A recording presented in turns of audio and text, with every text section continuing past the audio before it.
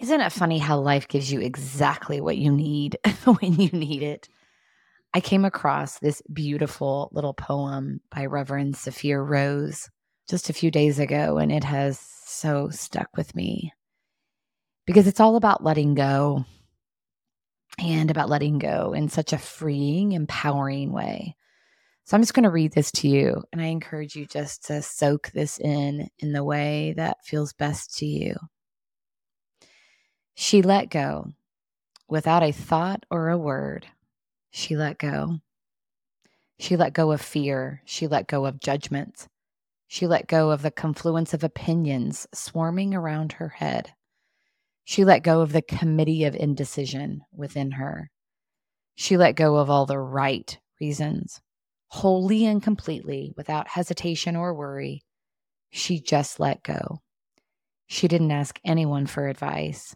She didn't read a book on how to let go. She didn't search the scriptures. She just let go.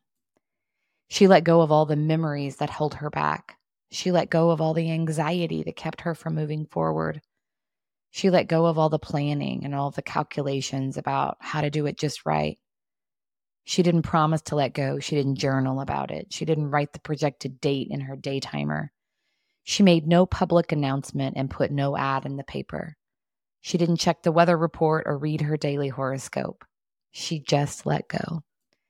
She didn't analyze whether she should let go. She didn't call her friends to discuss the matter. She didn't do a 5-step spiritual mind treatment. She didn't call the prayer line. She didn't utter one word. She just let go. No one was around when it happened. There was no applause or congratulations. No one thanked her or praised her. No one noticed a thing. Like a leaf falling from a tree, she just let go. There was no effort. There was no struggle. It wasn't good and it wasn't bad.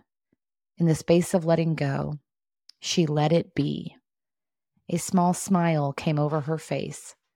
A light breeze blew through her, and the sun and the moon shone forevermore. So here's to giving ourselves the gift of letting go. There is only one guru after all, and that's you. What a great way to take care of yourself and ultimately each other.